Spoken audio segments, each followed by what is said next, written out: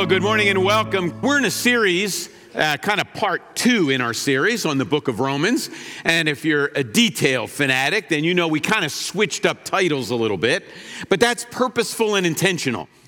The first part of our Romans series, which we did this past fall, we entitled For Everyone.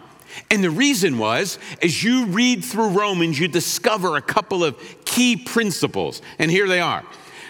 The book of Romans is rooted in the Old Testament. So the first 4/5 of the Bible are kind of where a lot of the imagery and vocabulary come from. And you can't really understand what's going on in Romans unless you understand something from the Old Testament, Genesis through Malachi. So it's rooted in the Old Testament. Secondly, Romans, the gospel, is centered in Jesus. Jesus is the point and purpose of all that's going on. And hopefully every week you kind of see how those lines are going back to Jesus and moving from Jesus to whatever he's saying. And then thirdly, we said repeatedly, rooted in the Old Testament, centered in Jesus, and for everyone. No one's excluded. And so in the first few chapters of Romans, everybody's included in deserving condemnation. But everybody is also included in being able to participate in the mission of Jesus and find forgiveness in him. So that's the for everyone part. But then when you get to the middle of Romans, you discover that the word therefore appears a lot. And it's almost as if Paul's saying, now that we've seen what God has done for us, those that accept that invitation now need to live out the consequences and the results of that. So therefore, we need to be living for everyone. The gospel is for everyone, and those that have accessed that and received that message, we now need to live for everyone as we continue what Jesus said. So we're in the therefore everyone section, the second half of Romans. We're going to kind of reread the first 17 verses of Romans 8, and we're going to look at some of the benefits of the gospel. That's kind of what Romans 8 is all about. And we've been here for a while, and we literally could take months and months. We're not going to do that. We're going to look at just a few of the benefits of the gospel from Romans 8, and next week we will move on to the next section. But if you have your Bibles, follow along as I read, and as I've said a couple of times, Romans 8 is pretty dense. Lots of stuff here. I'm just teasing out a couple of main themes. We'll think about those, talk about some of the consequences and what they mean for us, and then you can figure out some of the other details or interest points for yourself. Here we go, 8:1. Therefore, there is now no condemnation for those who are in Christ Jesus. Because through Christ Jesus, the law of the Spirit who gives life has set you free from the law of sin and death. For what the law was powerless to do because it was weakened by the flesh, God did by sending his own Son in the likeness of sinful flesh to be a sin offering. And so he condemned sin in the flesh in order that the righteous requirement of the law might be fully met in us who do not live according to the flesh, but according to the Spirit. Those who live according to the flesh have their minds set on what the flesh desires. But those who live in accordance with the Spirit have their minds set on what the Spirit desires. The mind governed by the flesh is death, but the mind governed by the Spirit is life and peace. The mind governed by the flesh is hostile to God. It does not submit to God's law, nor can it do so. Those who are in the realm of the flesh cannot please God. You, however, are not in the realm of the flesh, but are in the realm of the Spirit, if indeed the Spirit of God lives in you. And if anyone does not have the Spirit of Christ, they do not belong to Christ. But if Christ is in you, then even though your body is subject to death because of sin, the Spirit gives life because of righteousness. And if the Spirit of him who raised Jesus from the dead is living in you, he who raised Christ from the dead will also give life to your mortal bodies because of the Spirit who lives in you. Therefore, brothers and sisters, we have an obligation, but it is not to the flesh to live according to it. For if you live according to the flesh, you will die. But if by the Spirit you will put to death the misdeeds of the body, and you will live. For those who are led by the Spirit of God are children of God. The Spirit you receive does not make you slaves so that you live in fear again. That should sound familiar. We just sang that, right? so that you live in fear again. Rather, the Spirit you received brought about your adoption to sonship. And by him we cry, Abba, Father. The Spirit himself testifies with our spirit that we are God's children. Now, if we are children, then we're heirs, heirs of God and co-heirs with Christ, if indeed we share in his sufferings, in order that we may also share in his glory. Lots of stuff in there. We could run down lots of different trails. We're going to pick out a couple of things. The first thing I want to do is to mention a couple of observations. And I'll warn you right up front. I have to be real careful here because I could make observations for hours and hours. And since there's no real football game today, just a Pro Bowl, and that's not a football game, there's not a whole lot to watch on TV either. But I'm going to try to limit my observations to 2, and then we'll look at the next couple of sections. My first observation is one that we spent a lot of time last week talking about, and that is Spirit is all over those verses I read. In fact, if you were to count them up, you would see that the word Spirit is mentioned 17 times in the verses that I read. 17 times. Obviously, the theme of Romans 8, 1 through 17 is the Spirit. And I said last week, the spirit of Romans 7 is the law and how powerless the law is. Transition to Romans 8, but the Spirit gives us power and energy. We looked at a couple of verses last week. One of them tells us who the Holy Spirit is from John 14. And we said the Holy Spirit is our advocate, our second advocate. The Spirit stands in our place, just like the first advocate Jesus did. He speaks in our place. And you'll notice as you read on in Romans 8, you actually see that delineated clearly. Because when we don't have words, when we can't put into words the things that are on our hearts and we don't know how to pray, we can't formulate the sentences, the Spirit prays on our behalf through us. So an advocate stands in your place, speaks in your place. Jesus stood in our place, our first advocate, speaks in our place today before the Father. The Spirit stands in our place, speaks in our place as our advocate. So the big idea is Spirit, advocate. He comes alongside to speak and stand in our place. We also said that the Spirit gives power. In Acts 1:8, a verse that we looked at a couple of years ago when we did our Acts series, and that was one of your memory verses back then, by the way. You will receive power when the Holy Spirit comes on you. And that's what Paul's talking about in Romans 8. Chapter 7 says the law is powerless. And if you're looking at the law to bring into your life the power you need to live, you're going to be severely disappointed. The Spirit brings power, though. So if you sometimes feel weak and frustrated, you can't be the husband or wife you want to be, the worker you want to be, the child you should be, the parent you need to be, the grandchild, the grandparent, all those things. As we look around at life, don't you feel weak? Well, if you're feeling weak, you need to look to the Spirit, the one who gives power. And we said primarily the Spirit gives power in 2 areas. The Spirit gives us power to produce character, and we looked at the fruit of the Spirit. The Spirit also gives power for mission, gifts, so that we can continue what Jesus started.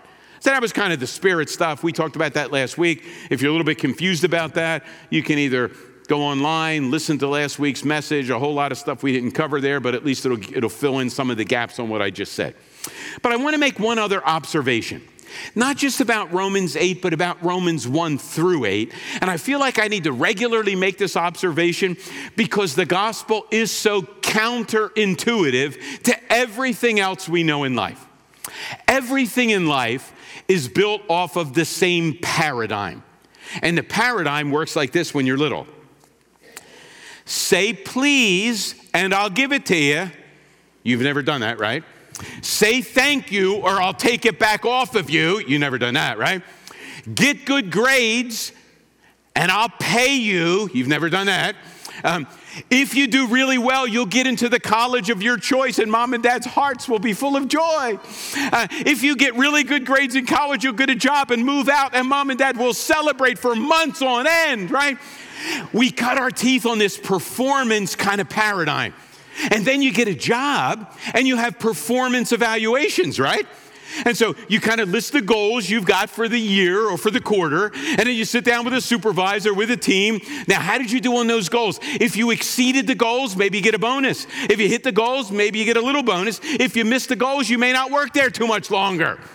We're built on this performance paradigm. When we're kids, when we're in school, when we go to work, and let's be honest, we often treat each other like that, right? You've got a mortgage, or you're a tenant renting. Yeah, see how long you live there if you stop paying. That's the performance paradigm, right? Well, the problem is we take that performance paradigm, and since we're so familiar with it, all of life revolves around that, we take that performance paradigm and slip it into our religious thinking about God. And we begin to think like this. Okay, so if I do what God says, he'll love me more.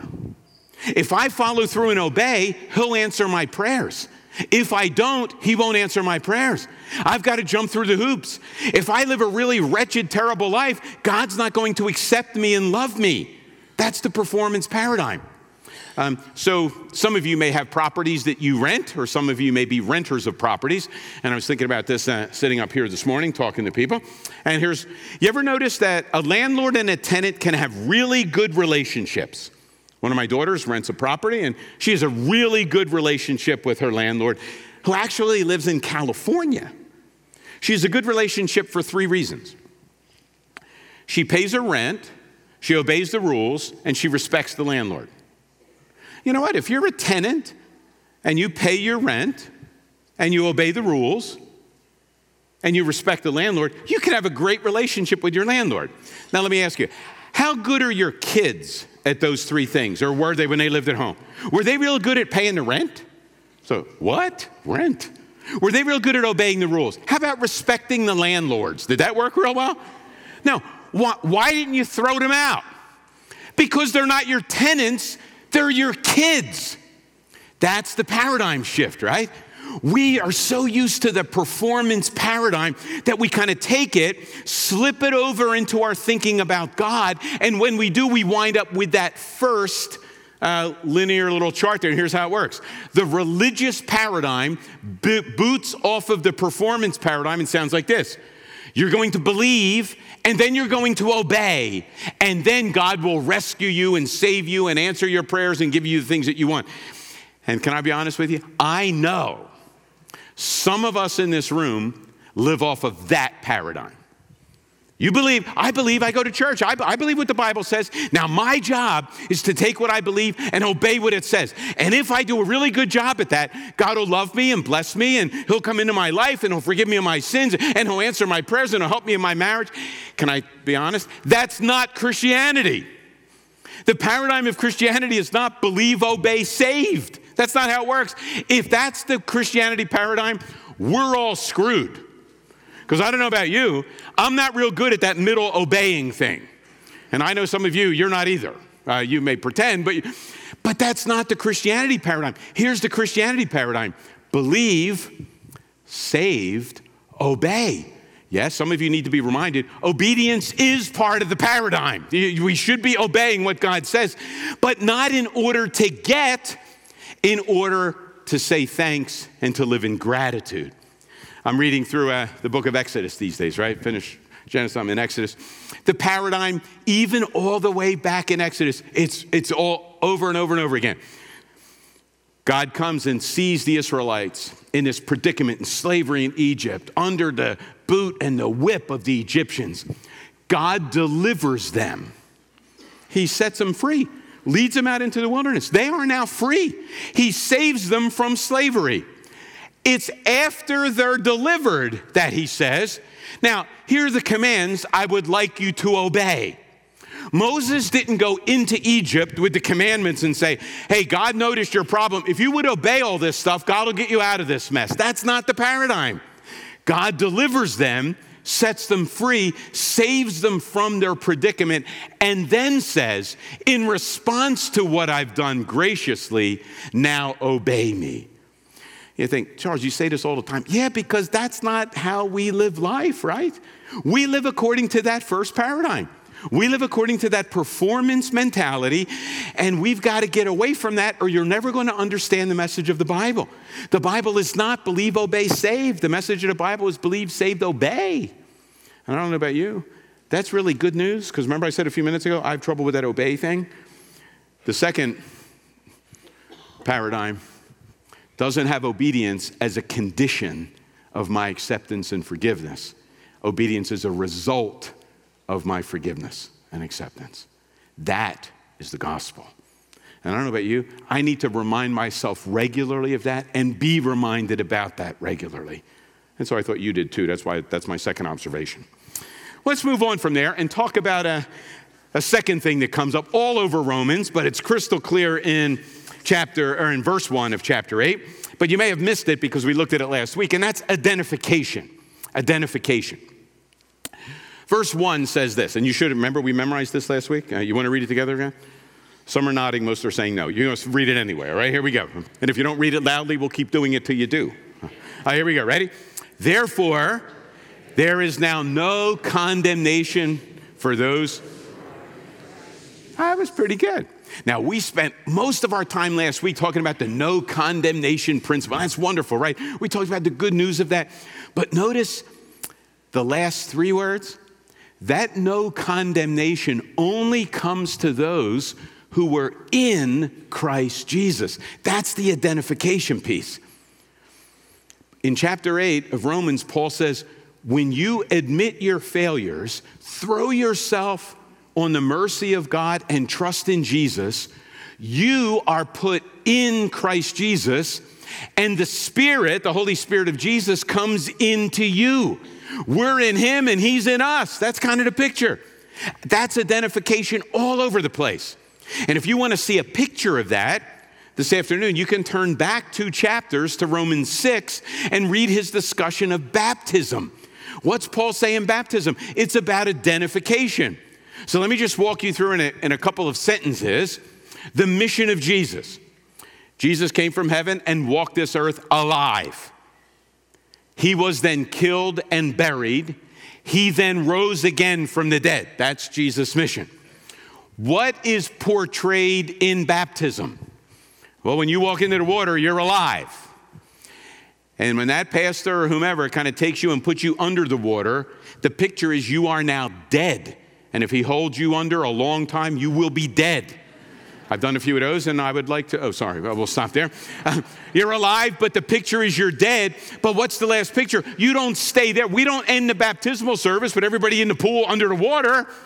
They are then raised to life again. Baptism is a picture of living out the mission of Jesus in every person's life who gets baptized.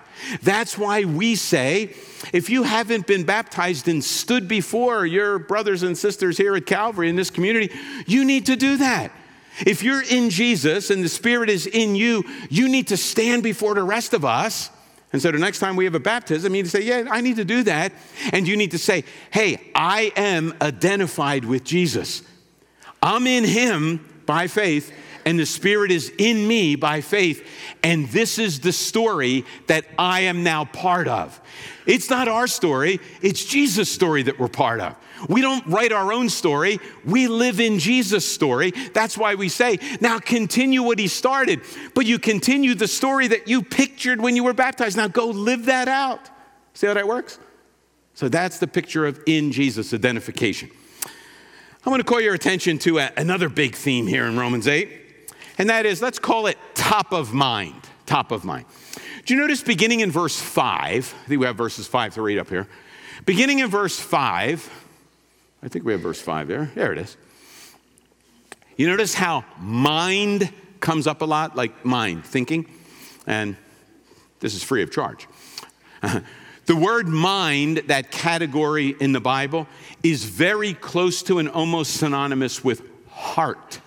So when the Bible says, love the Lord your God with all your heart, soul, and mind, they're very synonymous terms. We, as Americans, we think mind much too cognitively compared to how the Bible uses the term.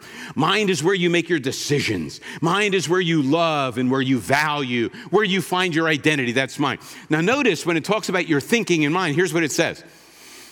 Don't set your minds on the flesh, but set your minds on the Spirit. A little further down it says, some of you have your minds governed by the flesh. Others of you have your minds governed by the Spirit. Set your minds, govern your minds. And I was sitting at my desk and I was thinking, well, how can I say that? I can say it just the way, set your minds. And they say, well, Charles, all you did was, yeah, but what does it mean? Does that help you understand? Have your minds governed. That kind of sounds like, it's a governmental thing, an administrative. That didn't sound right. And then on Wednesday, all that changed. I was at a meeting, and different groups of people were coming in, different business line leaders. And the one business line leader that came in and did his presentation, his line of business excelled not only all the others, he far surpassed his own goals and objectives for the year. And so we're all sitting, wow, this is great. We're all semi-applauded. We're acting like we didn't care, but we were all excited. Wow, this is great. And one person at the table said, so how did you do that? And immediately he said, because I kept the goals top of mind. Top of mind. I kept the goals on the top of my mind, and every single time we had a meeting, I made sure our goals and objectives were top of mind for every person at the meeting. We had top of mind thinking every single day. That's what Paul's calling us to do.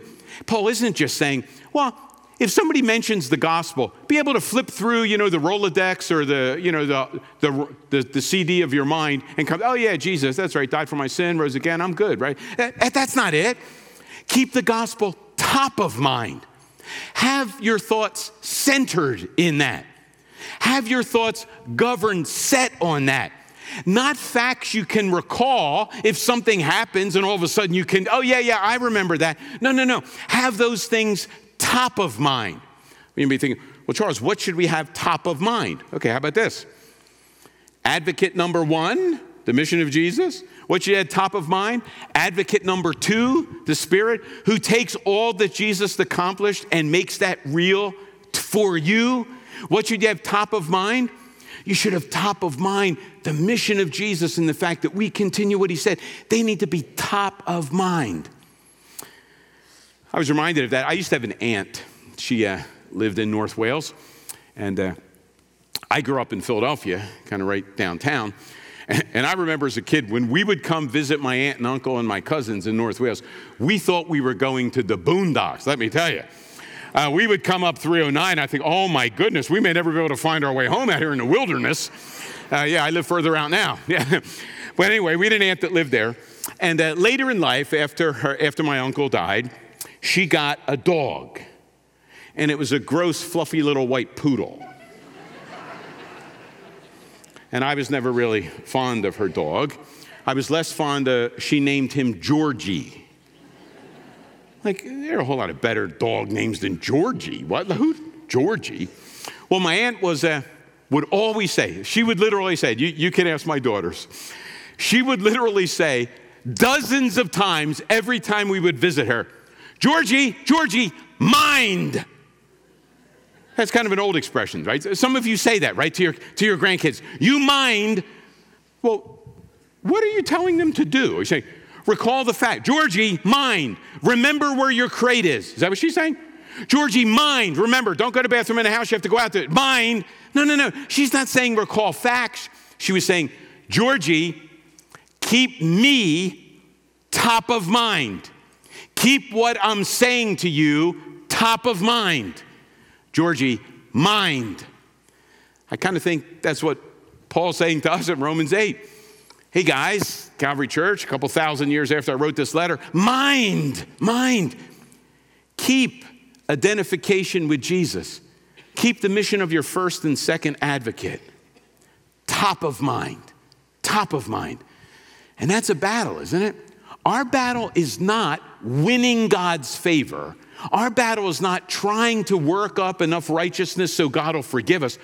Our battle is keeping what Jesus has already done and the Spirit has applied top of mind. That's our battle. Our battle isn't winning those things. Our battle is taking that victory that's already won and keeping it top of mind. That's what we've got to do. And so Paul writes 7 chapters reminding him of the story. And when he gets to Romans 8, he says, now, set your mind on that stuff.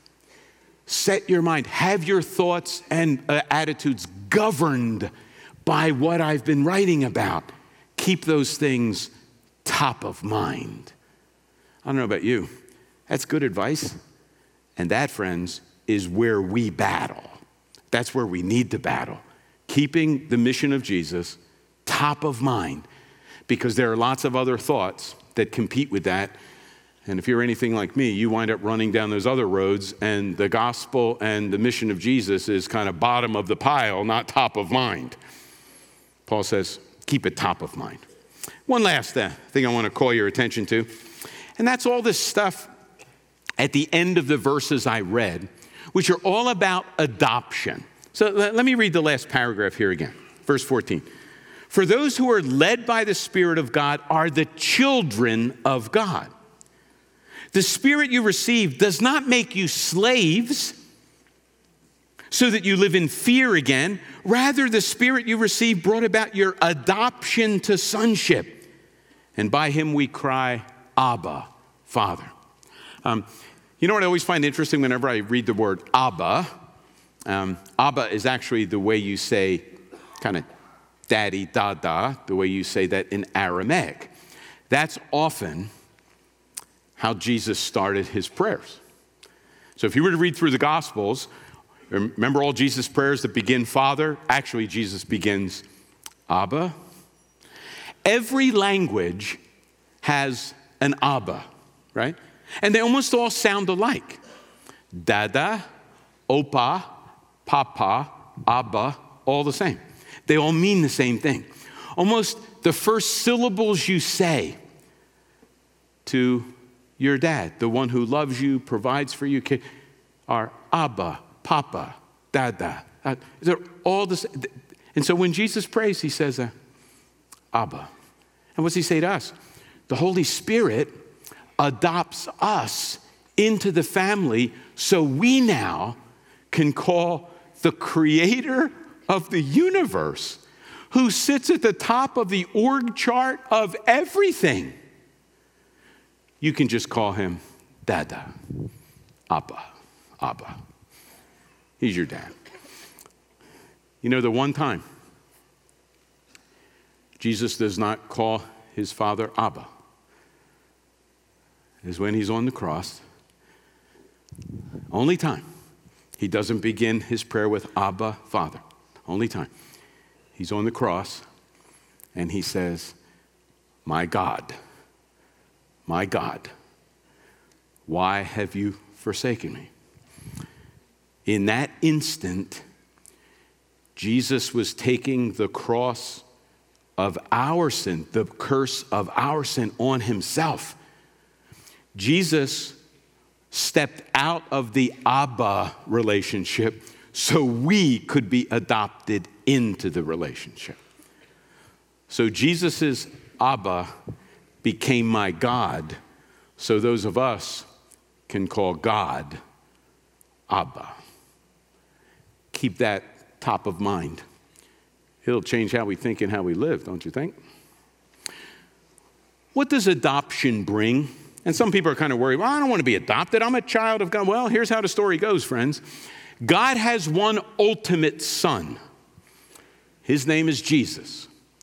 And God has thousands and millions and billions of adopted sons and daughters because of the mission of the ultimate son. I remember a couple of years ago, we were talking about adoption in a small group I was part of. And I remember asking the question, so what does it mean to be a child? Like, what are some of the results that come from it? Immediately, one guy said, it means authority. I thought, authority? What do you mean, like your kids boss you around? No, they don't boss me. Here's what I mean. They think my stuff is their stuff. They think they have authority over all my stuff. You parents ever think like that, right? Yeah, what does it mean? Access and intimacy and authority. Your kids, here's my guess, your kids treat your stuff as if it were their stuff. And when they do, a part of you smiles, right? Even when they borrowed the tool that you're looking for and can't find. You kind of smile, right? Because that authority, that access, that kind of ownership because they're your kids is a clear signal to you that they know they're your kids. Your coworkers can't come into your house, into your garage and take your stuff. Well, they might. You'd shoot them probably when they're walking down a driveway. Make sure they're in the house if you're shooting them, right? I heard.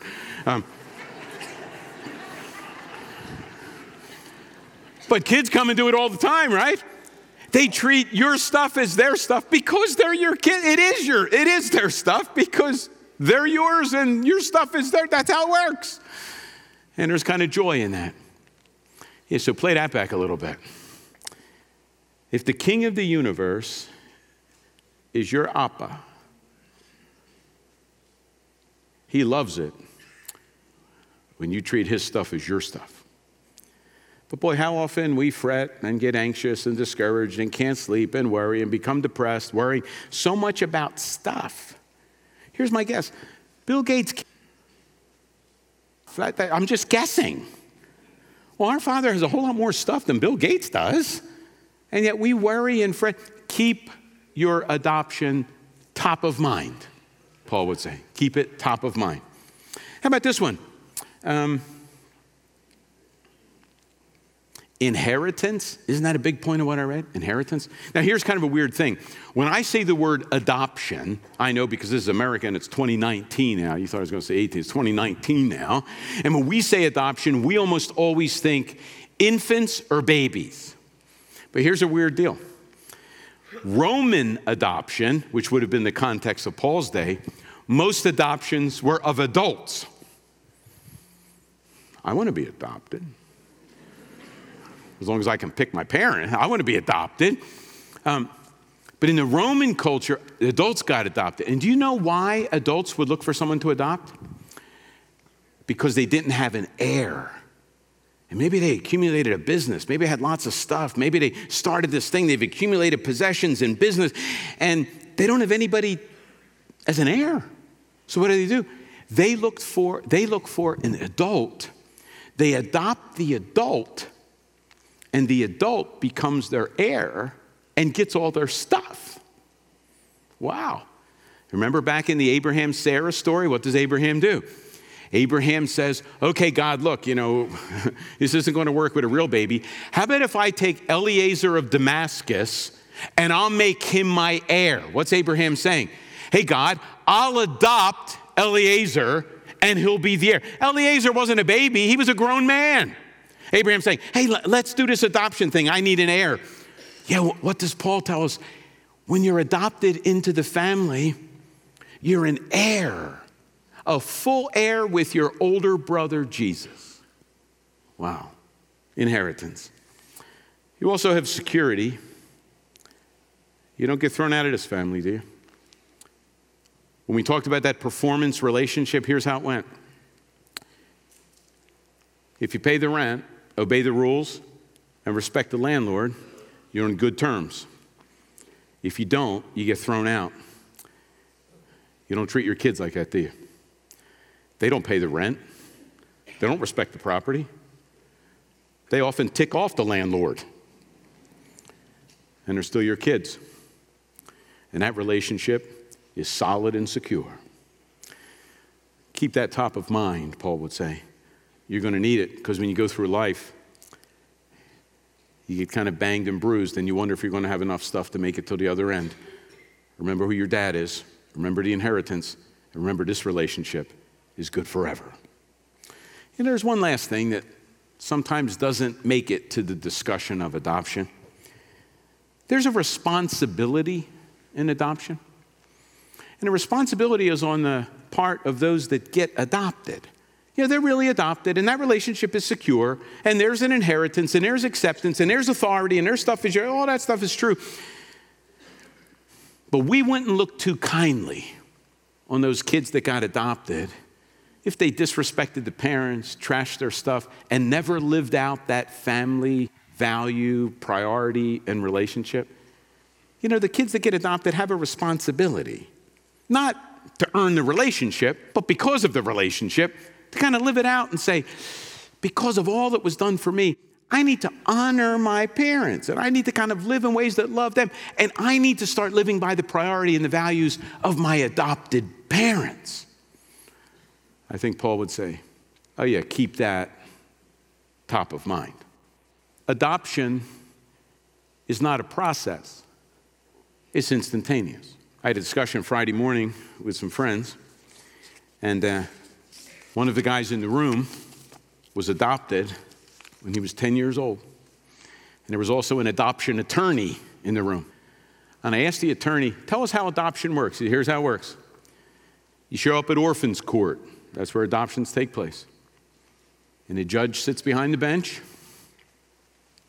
And the hopeful parents come in and they stand at the one table. And the child comes in. And when the child enters the courtroom, regardless of their age, that child is a child of another parent or parents. Judge kind of talks, here's the story. Eventually, the judge bangs his gavel, signs the paper, and that child leaves a legal child with acceptance and authority, inheritance, security, and responsibility of the new family. That's not a process. That happens instantaneously. That child comes in, a member of one family, and leaves a member of another family. That's what Paul's been saying for 7 chapters. This is an instantaneous event. When you trust in Jesus Christ, when you're in him and his Spirit is in you, you are a child of God with all the benefits and responsibilities that come. You're in. I then looked to the man who was adopted when he was 10 years old, probably 40 some years ago. And I said, now how long does it take you to feel that? And he said, I'm still working on that. That's what the Spirit does. The Son gets you adopted into the family of God. The Spirit comes inside and makes that new relationship real to us. And how does it become more real and more real? You keep these things top of mind. Let's pray. Father, we give you thanks for this awesome message that we could never make up, and it's hard for us even to process. Lord, we often live in fear because we don't have our sonship, our daughtership top of mind. We've got a merit-based performance paradigm at work, and we think we're in and we think we're out and we don't deserve and we haven't earned. And all the while the Spirit, I'm thinking, is maybe even weeping, saying, if they only knew. If they would only keep top of mind the mission of advocate number 1, making them children of God.